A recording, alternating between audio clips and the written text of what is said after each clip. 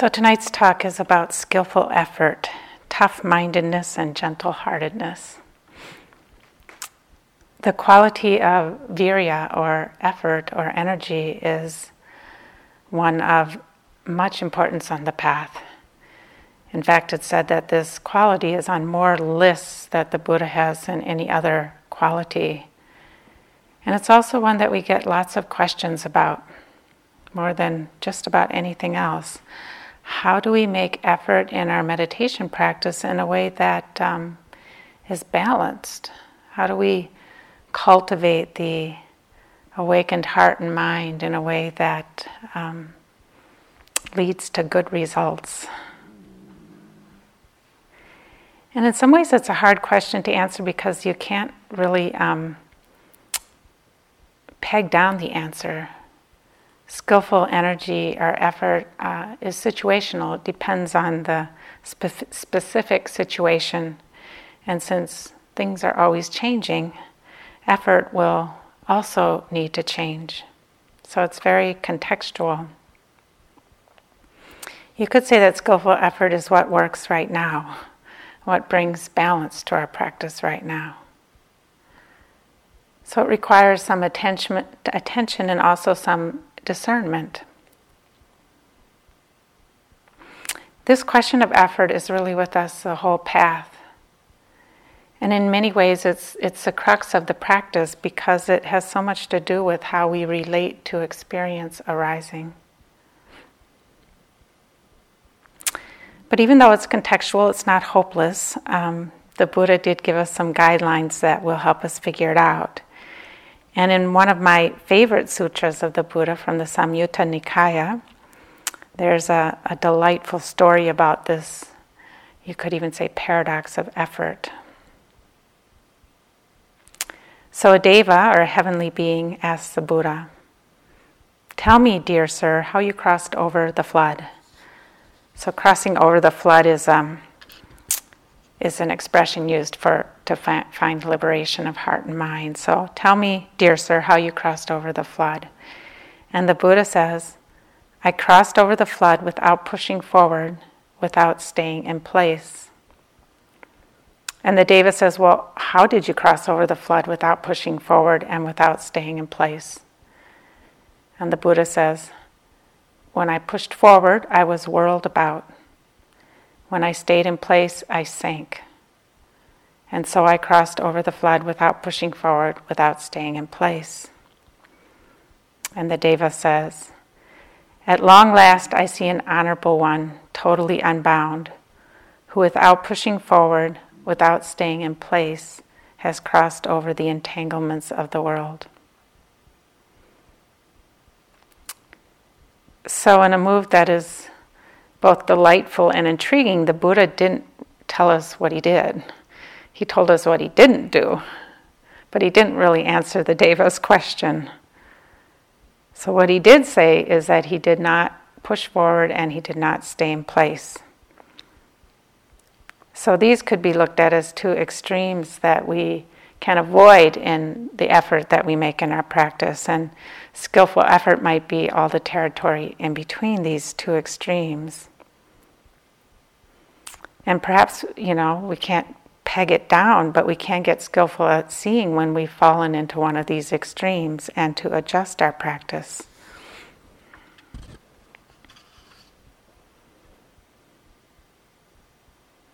I'm reading a book right now of sermons by Martin Luther King Jr. And the book's called The Strength to Love, which I think is a lovely title. And he talks about how on the spiritual path we need tough-mindedness and gentle-heartedness. And this seems helpful for me as far as looking at the question of effort. Tough-mindedness might be this willingness to see the truth, a willingness to put forth some effort, perseverance, diligence, and we need a certain strength of mind to do that. That's what I think of this tough-mindedness, a strength of mind. But we need that balanced with gentle-heartedness. Gentle-heartedness knows how to practice, you could say, with a kind-hearted awareness that really has the intention to meet experience with kindness rather than judgment. The intention to meet experience with a graceful acceptance. So we'll be touching back in on this later in the talk, but tough-mindedness combined with gentle-heartedness. But let's go back to the sutra for a minute, the two extremes to avoid, the extreme of staying in place and the extreme of pushing forward. So staying in place might mean making no effort in our lives to develop spiritually or insufficient effort. I think you already all know this, that if we don't make any effort, our minds and our hearts kind of ramble on in their usual way, and it can be troublesome. It's probably why you're here. If we do nothing, or we can, sink and drown in the stories of our mind, lost in difficult emotions, reactive. Or we live disconnected from ourselves and our experience, and we don't have much chance to develop wisdom. So the same old way, staying in place clearly doesn't lead to freedom. We do have to do something if we wish to find freedom of heart and mind. We have this precious opportunity as human beings, and fortunate human beings, all of us here are fortunate, to practice. There's a story that I like from, it's from a book called Buddhist Acts of Compassion, and it's a story about Khenpo Rinpoche, a very famous Tibetan master who's now passed away. So he's talking about the first time he went to the beach. This might be a good winter story. Maybe not. He said, this is actually that Lama Surya Das donated this story. He says, so it must have been the first time Khenpo had seen the beach and observed exactly what Westerners do there. When he came back to the monastery, he began to give us Dharma teachings about the 8 worldly pitfalls: pleasure and pain, loss and gain, fame and shame, praise and blame. And suddenly then he started talking about the beach and how he and Tulku had gone to the very edge of the ocean. It was so big, he said, in almost childlike awe, calling it something like King Trident's house, the house of the king of the ocean. And then he excitedly described what he had seen. There were these people there. Instead of sitting and meditating or doing yoga, these people were just lying there, almost naked and doing nothing. And when they were tired of lying there, instead of doing something, they just turned over. And then they lay there again for another few hours. Khenpo was truly, genuinely perplexed. In retrospect, he almost sounded as if he were at a third rock from the sun, the TV show about aliens coming down to Earth. Why were they doing that, he asked over and over. Though he couldn't understand it, he had so much compassion for them. How could they waste their precious human life, human existence, he continued. This life that is so short, so tenuous, so precious, so valuable, so necessary. A life not to be squandered, but to be used impeccably and usefully for the benefit and welfare of all. Not just to lounge around all day in the hot sun like a big sleeping lizard. Khenpo was sincerely impassioned now. I just wanted to go wake them up. Then he had noticed there was a big white chair about 50 meters away, obviously the lifeguard's post.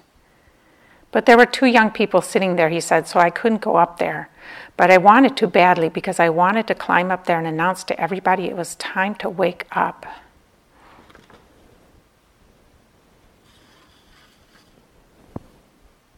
So, our precious life and our opportunity to practice.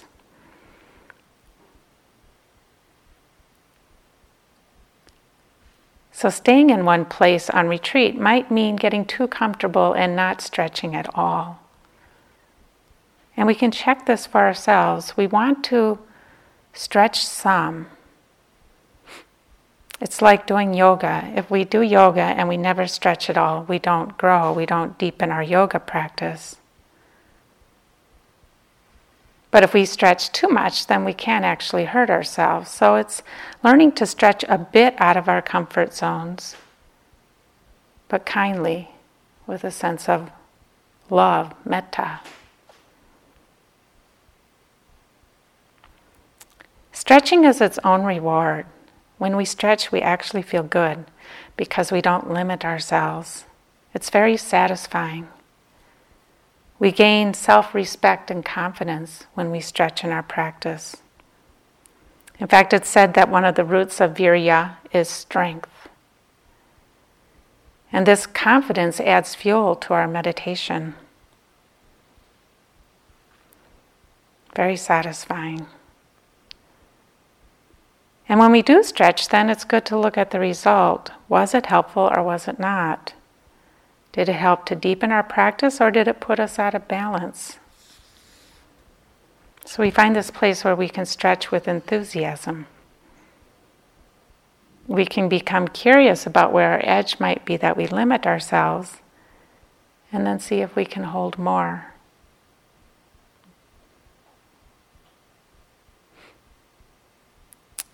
We can also translate virya as diligence, which sometimes might be a better word for some of us than effort, because effort, sometimes we hear that word and we're already doing something that's more like pushing forward. So diligence is just that kind of the keep going quality, the willingness to show up on the cushion and walking, and this intention to be present, aware. You can't control whether the intention comes to fruition, but we can make it. We can make it anyway. It's kind of like the story this morning that I told, the chop, chop, chop of the tree. Just keep going.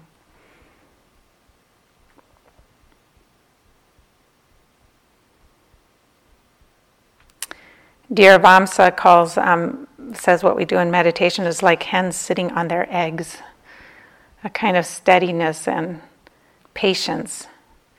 Nothing apparently happening, but eventually the eggs hatch.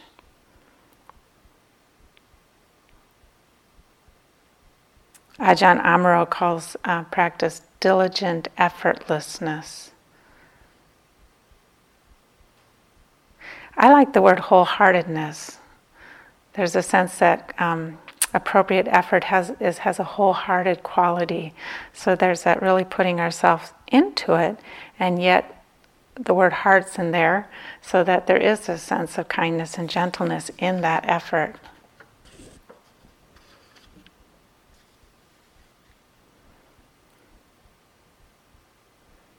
Perseverance, it's another way to look at effort. Steady, sustained application of energy.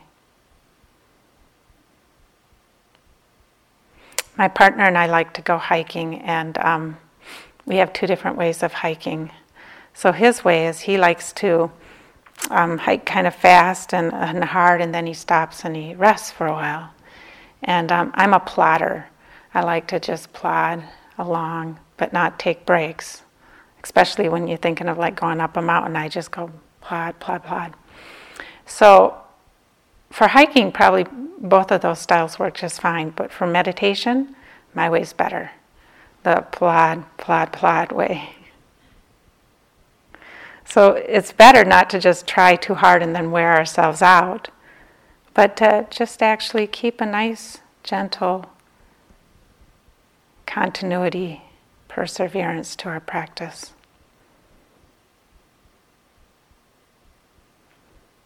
And then sometimes it is skillful to back off. Sometimes we find that we are getting too tight and too wound up by the kind of energy that we're making, or the effort that we're making, and then taking a walk is a great idea, and you can do that mindfully. Or bringing in some expansiveness to our practice, finding something pleasant to look at or to enjoy mindfully, like to bring energy and lightness into our practice. So effort shouldn't feel tight. It shouldn't feel like drudgery. If it does, then it's sometimes helpful to get some balance in there.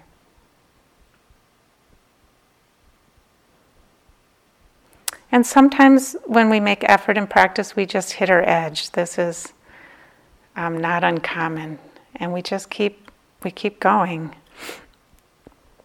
I think some of you know that I teach in Burma, sometimes practice and teach in Burma in January in a monastery on the banks of the Irrawaddy River in the northern part of Burma.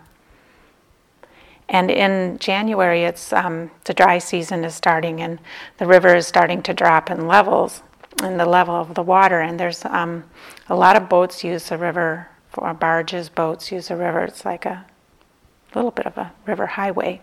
It's a major transportation route. And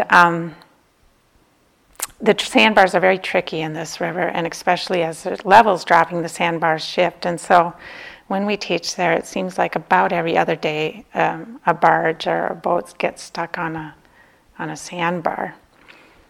And so we'll be sitting in the hall, and then we'll hear this, and like the boat will try one direction, and then it'll try another direction, and then they'll get some other boats to try to help. And sometimes it goes on for quite a while, and they have to try a number of things, and sometimes it even seems like they'll never get unstuck. But they always do. And sometimes that makes me think of yogis in our practice, and how sometimes you get into these places that are, you get stuck somewhere, and you try one thing and you try another, and maybe you get a little frustrated, and it gets hard, but you keep going, and eventually you get unstuck. Diligence.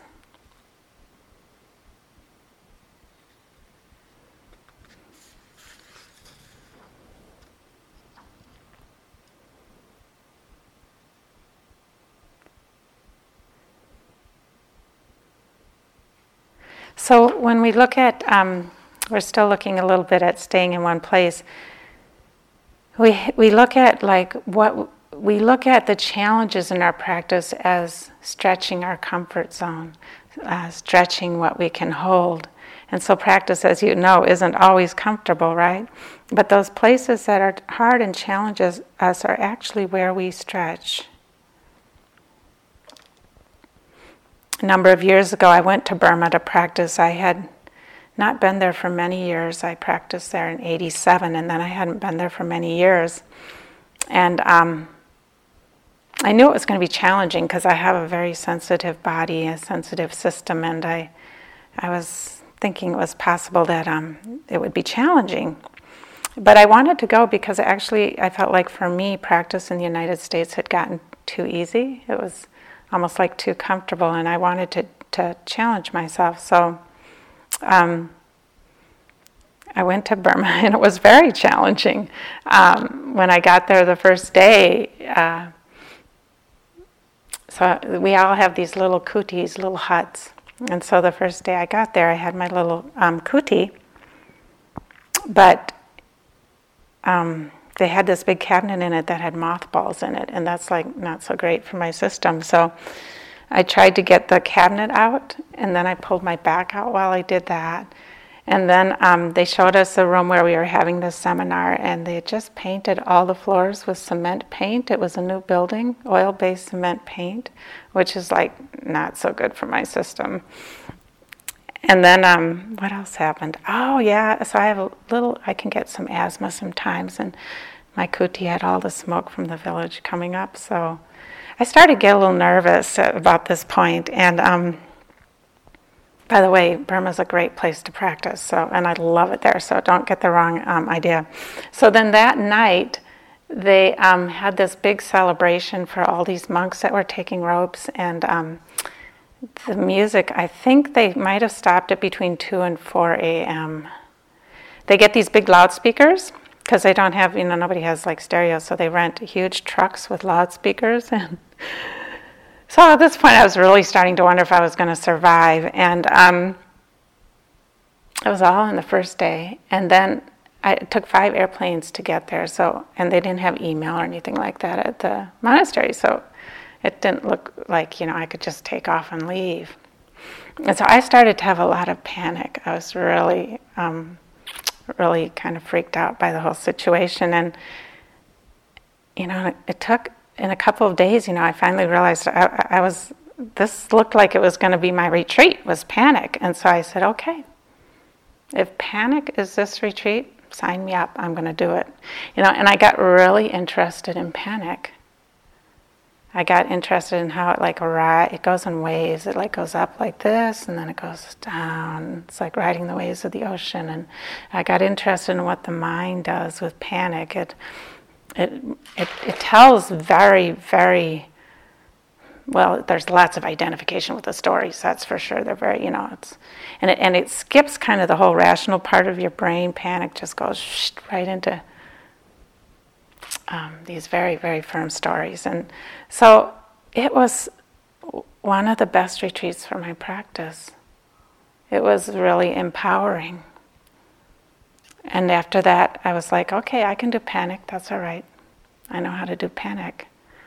And that I didn't have to be limited then by that. So when we hit our edge, when we hit those sandbars, or when we come up against difficult things in our practice, that's what makes us strong. Of course, it's not much fun, but it's what stretches what we can hold. And in that way stretches the freedom of our hearts and our minds.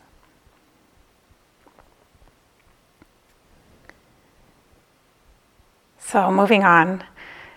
So we have to make some effort. We can't stand still. But then we might go to the other extreme of pushing forward.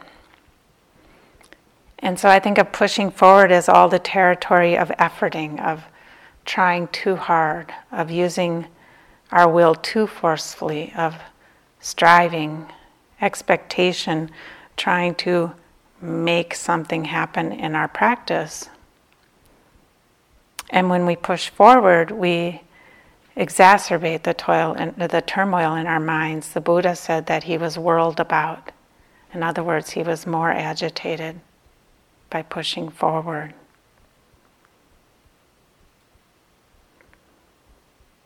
So one way we might try to push forward is to try to force concentration. So, for example, to make our mind, our attention stay on the breath or our anchor. To force it to stay. And if you've tried that, you've probably noticed it doesn't work so well. So we can develop concentration by letting go of stories in our mind and coming back to our breath, returning to our breath, but we can't force it. And in one of the numerous paradoxes of meditation, the more we strive in our practice, actually the more disconnected we become, the more we are taken further away from connection with our experience. It's kind of interesting. It's like if we try with that kind of energy, we actually disconnect from what's really happening. And that striving can hide craving and aversion, which is really what's going on when there's striving. It's kind of unseen craving or aversion.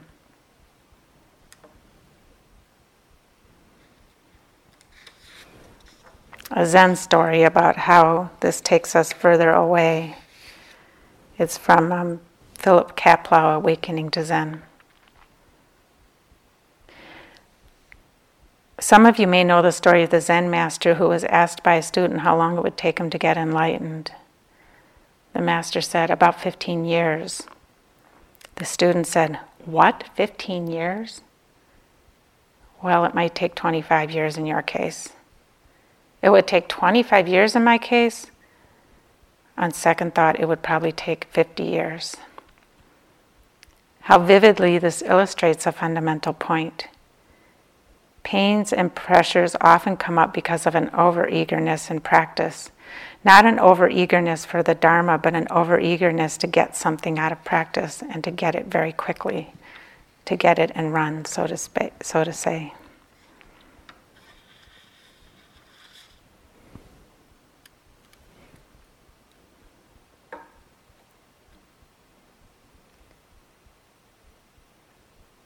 So right effort means putting forth full energy without striving. And how do we do that? It's actually a kind of koan, to use a Zen again, it's a kind of koan in our practice. And a lot of us have to do some striving to understand this. Most of us, I think, have to do some of this pushing forward to understand what it is. And, sometimes we have to get kind of wound up tighter in knots or just get a headache and start to learn how that energy feels. It's actually a great exploration and practice, is that striving energy. How do we recognize it? Each of us can find a way to understand and recognize it when it comes in. And what often happens in practice is that we see more and more subtle manifestations of striving. In our earlier practice, it might be really obvious, but then as we practice more and more years, it actually can be really subtle. It can be just the subtle thought that my practice should be different than it is. That the moment should somehow be different than it is. There's a striving in there.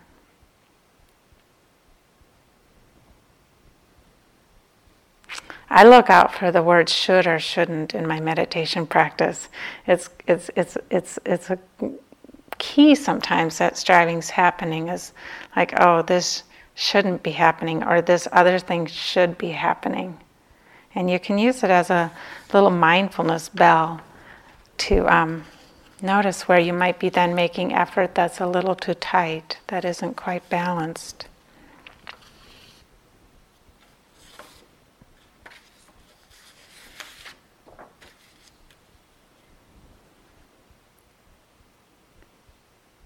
Striving can also kind of imply a certain incompleteness or something missing, or a feeling of inadequacy. Sometimes it comes out of this feeling that we're not good enough or that we somehow need fixing. I think this is deeply ingrained in our culture, this sense that we need constant improvement, or we're not trying hard enough. Can't remember if I shared this when I was here in December, but if I did, I'll share it again. When I travel, sometimes I like to entertain myself by reading the magazines in the seat pockets, because it kind of lets me know what's going on in the mainstream. And when I went to Burma a couple years ago, it was last January, this is what I found. It has a picture of two beautiful women, and it says, "Your prettiest you." Renowned makeup artist Bobbi Brown believes women should, quote, "look and feel like themselves, only prettier and more confident," end quote. Look and feel like themselves, only prettier and more confident. Well, that's a little bit of a trap, isn't it? I think it kind of sums up something about our culture and what we've inherited as far as striving goes. There is a sense we should just be ourselves, and yet that's not good enough. We should be better somehow. And for men, there's a similar one. It could be only stronger and more confident. And I think that that inheritance of that kind of attitude can go into the striving very easily for many of us.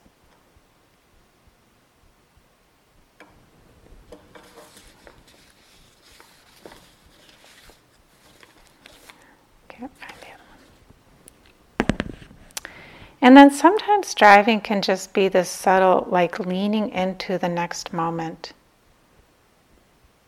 Like there's somewhere besides for this moment that we're going to find happiness or peace or where we should be. And sometimes there's this, it's like the striving masks this craving and encouragement of a strong sense of self. It's like it strengthens a sense of I and me, the striving does. If we're too determined to change, it actually can just be another form of self-absorption. And it can have a bit of a hard-hearted quality rather than the gentle-heartedness that I mentioned.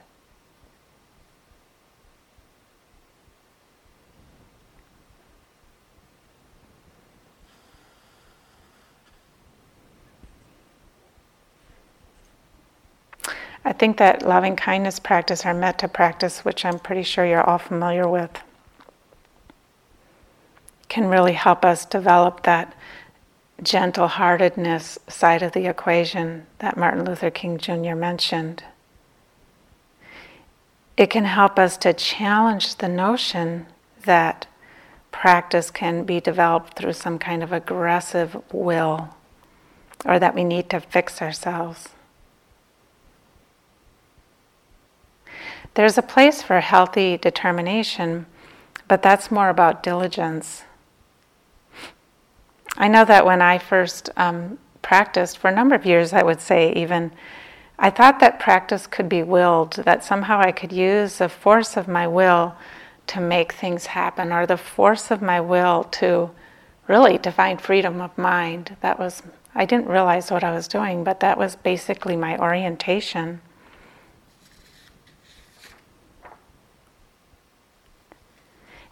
And through metta, I would say that I learned something completely different. About 8 years into my practice, I felt like I really could see that I was suffering a lot, but I didn't see the way out of it. I felt quite stuck. In fact, I was more aware that I was suffering than ever, but it wasn't really moving anywhere. So I went to my teacher at the time, and I'm like, what can I do? I was feeling a little desperate, I would say. And so he said, do a metta retreat. And at that point in my practice, I didn't like metta meditation at all. I actually skipped it when they would do it in the hall. And so this was not good news to me. But I was desperate, so I decided to try it. And the next fall, I did a 2-month metta retreat. And it completely changed my practice. It was, metta is such a beautiful quality because it makes the heart both strong and gentle at the same time. It combines that tough-mindedness and the gentle-heartedness, because it really makes our heart strong enough to be able to be with the truth, and yet gentle enough that we can be with the truth. We need both. And what I learned through the metta practice was that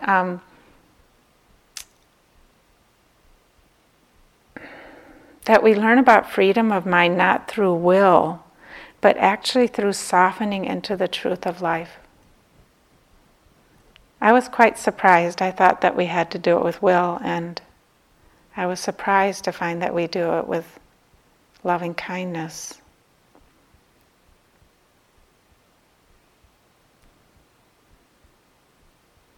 So metta makes our hearts strong enough to be able to bear reality. Reality's tough. I don't know if you've noticed that, but it can be kind of intense.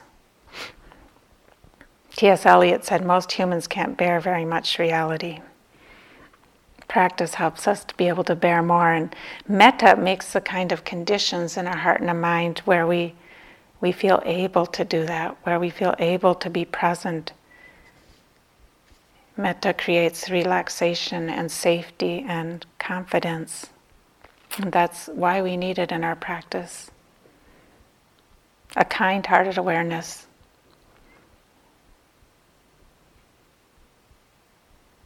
Or as mindfulness is sometimes called, a non-judgmental attention.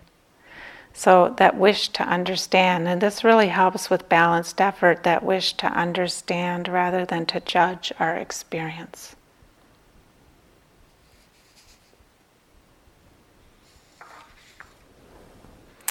So we can check the attitude related to the effort that we're making in our practice. We can check, are we curious and interested?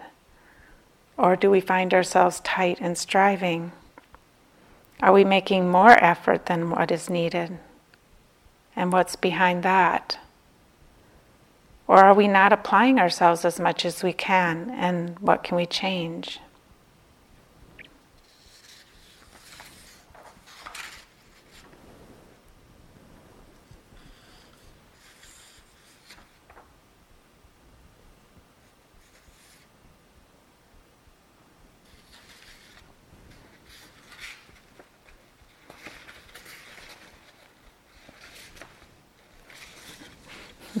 seeing how much I can get through here.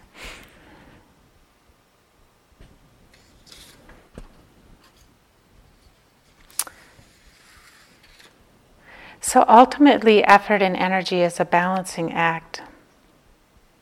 And the way we work with effort is we notice when it's off and we adjust. The Buddha compared it to holding a bird in the hand, to try to hold the bird just with the right amount of effort. So if we hold the bird too tightly, then we crush it. But if we hold the bird too loosely, it flies away. So what's the right balance? If we hold our practice too tightly, we crush it. And if we hold it too loosely, it gets away.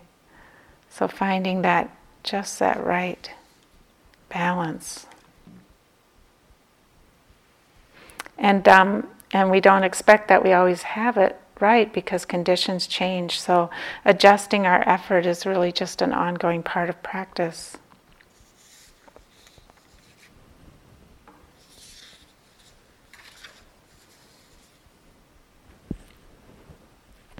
So I thought it might be helpful a little bit to look at the various experiences we have in life and in practice. It's the same thing. And how this not staying in one place and not pushing forward might manifest. So for example, with thoughts, that's one of the objects of meditation. It's one of the things that happens in life. And what would those two extremes be like, and what would be the middle be like? So the extreme of staying in place would be just to let our thoughts run wild and not to really pay any attention to doing anything about it. It's really one of the more amazing things in life, how we believe our thoughts. Without it, staying in one place might be just this automatic believing our thoughts. I mean, we believe things that if people told us, we would never believe it.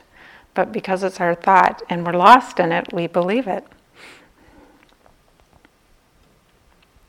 I read a psychotherapy magazine recently that said that they did these studies and found that people have about 60 to 70,000 thoughts a day, and that 99% of them are the same as the day before.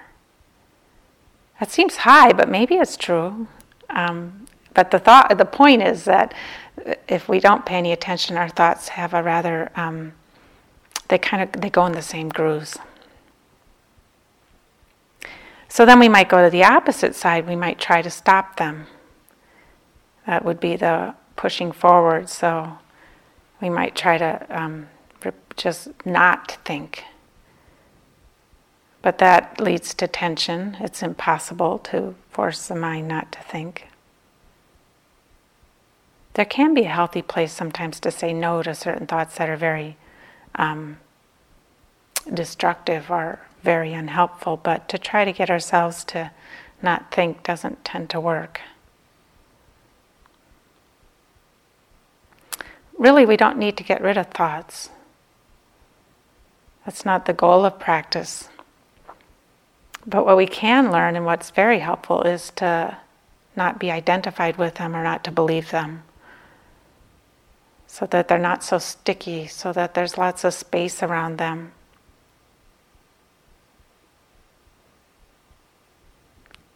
When there's more space and less identification with our thoughts, then, we can realize which thoughts are worth thinking about and which aren't. I think that's one of the ways that thoughts have changed for me in practice, is that I have much more capacity now. If I'm thinking about something, be aware and say, is this helpful or not helpful to think about? Some things are helpful to think about. A lot of things aren't. And more of ability to say, you could say, to choose what I want to think about. So just, and that's what we when we learn not to identify with thoughts, it's like they lose some of their stickiness. And obviously I still have sticky thoughts sometimes and I work with them, but much less than before in general. That's what we can hope for, not to get rid of thoughts, but not to get stuck.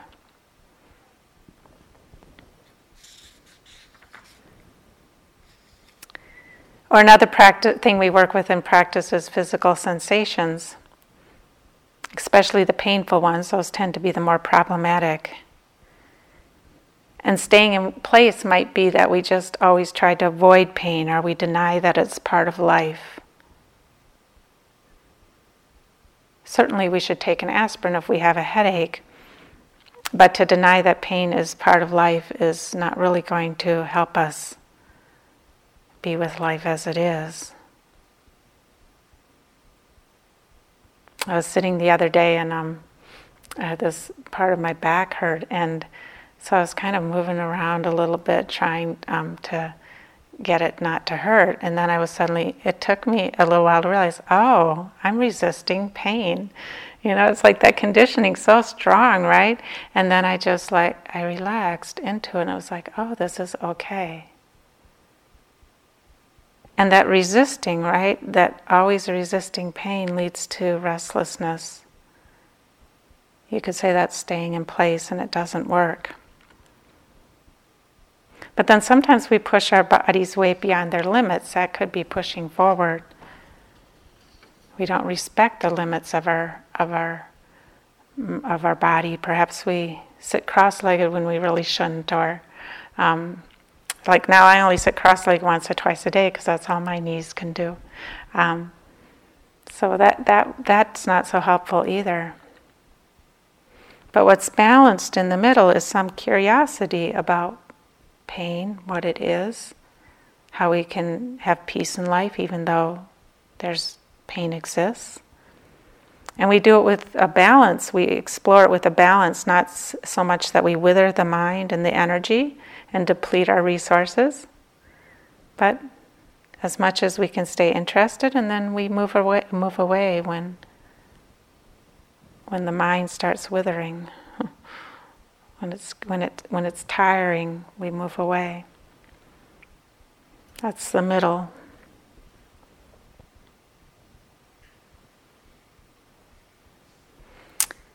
How about emotions? Another thing that we work with in practice. So standing still would mean we wallow in emotions, we get lost, we believe them, we act out, or even repressing them. That's still a way of not dealing with them, right? Pushing forward might mean trying to get rid of the emotions that we don't like. Barry Magid, a Zen teacher, and I think he's in New York City, he talks about our secret practice, and he said that's how we use our practice to try to purge ourselves of what we don't like. He said we can become spiritual anorectics. Practice becomes a way of purging ourselves of the aspects of ourselves we hate. So using practice to try to make ourselves as we think we should be. It's back to striving, really. And there's actually a kind of an aggression to that when we use practice to try to get rid of the parts of ourselves we don't like. It's really an aggression against ourselves, and it's not so useful. It's actually aversion. It's aversion manifesting. So that would be pushing forward. What's the middle way, or in between those two extremes with emotions might be learning how to be with them with attention, with mindfulness, with awareness. And being with them in the body is really helpful. Can we anchor in the body and allow? Again, kind of expanding what we can hold, stretching what we can hold. And then backing off again if the mind starts to get too reactive or overwhelmed or withered, then we back off. Balance.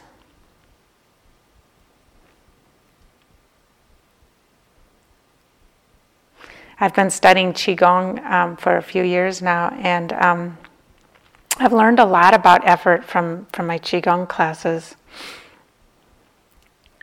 When I first started Qigong, I thought it was excruciatingly slow. I still think that. The first class I took was 7 weeks long, and mostly it was how to stand. And a lot of the instruction was about relaxing the back of the knees. And it's really interesting because relaxing the back of the knees, it's like about surrender. And that's part of effort, is this kind of surrender to the way things are. It's a relaxing into the way things are.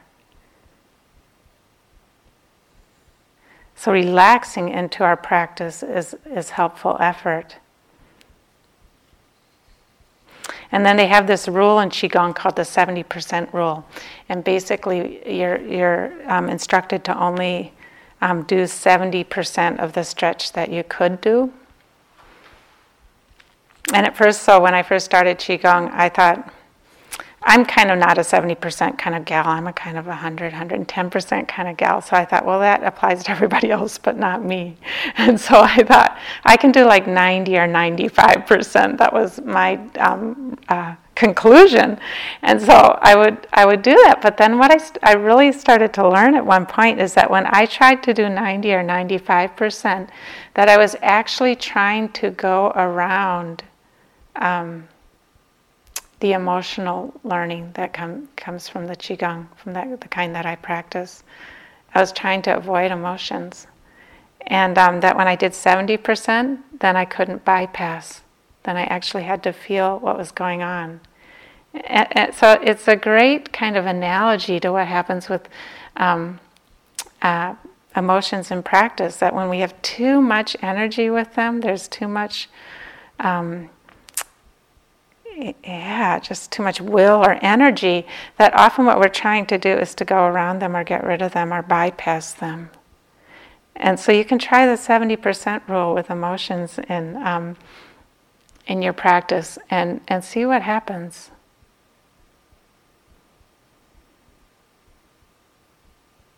Because bypassing ultimately doesn't solve the problem. It doesn't help us to learn how to be with life. It doesn't lead to freedom of heart and mind.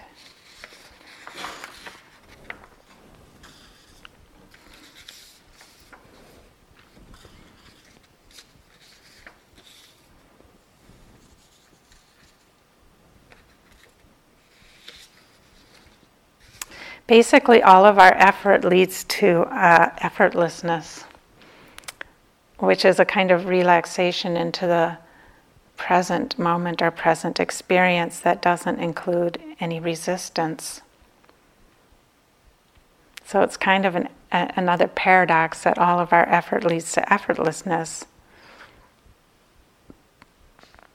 And that the clearest seeing comes out of this deep relaxation of effortlessness. Effortlessness is really another way of saying resting in the present moment, or non-resistance to what is. So there's a kind of deep relaxation that comes out of that leads to the clearer seeing.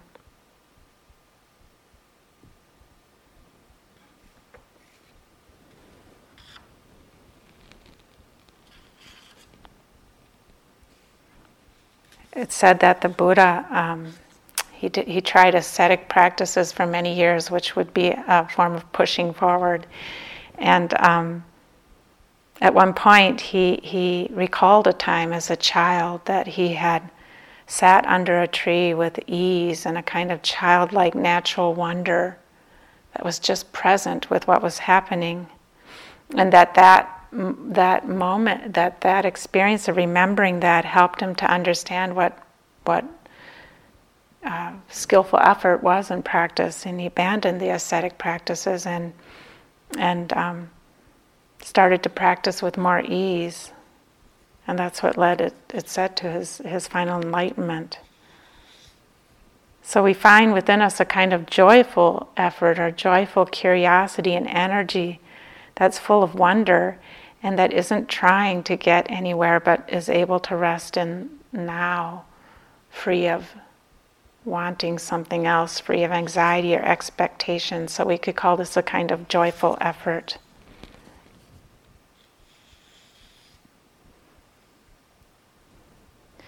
And so we find that meditation practice actually takes both more and less effort than we thought. I would say it takes more effort because of the tenacity of old conditioned patterns. It can take a long time, as we were talking this morning about, sometimes things come back over and over and we have to keep repeating to understand. So practice can take incredible intentionality and perseverance.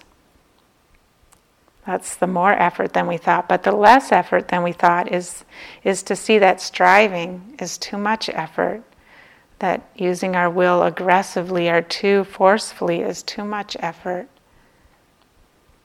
That we can relax into our practice and that brings the most balanced effort. And that we can let our practice actually be simple and let awareness do the work. We're often trying too hard to do the work when actually awareness can do it, if we just let it. So we have not pushing forward through striving and not standing still and sinking. So what's in between? This is our ongoing journey of discovery of right effort.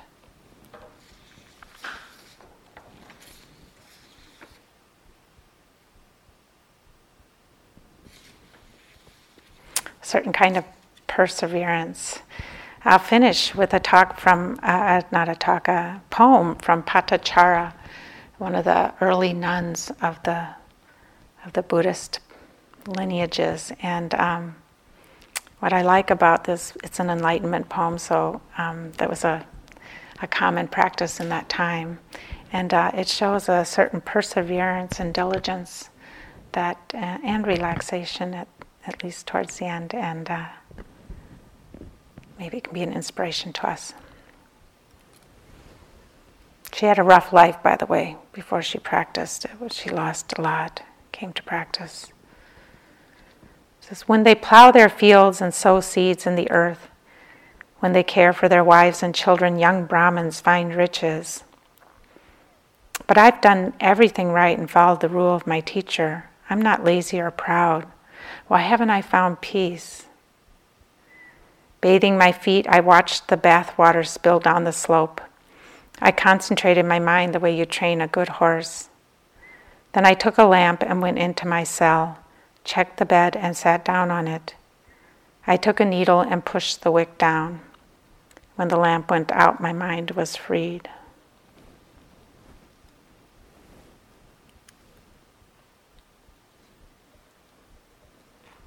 She just kept at it. Let's sit for a minute.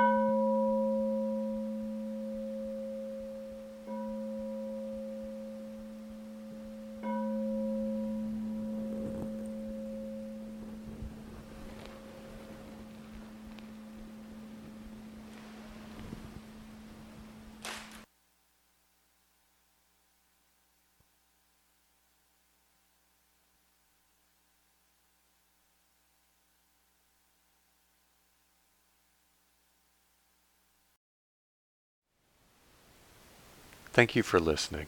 To learn how you can support the teachers and Dharma Seed, please visit dharmaseed.org/donate.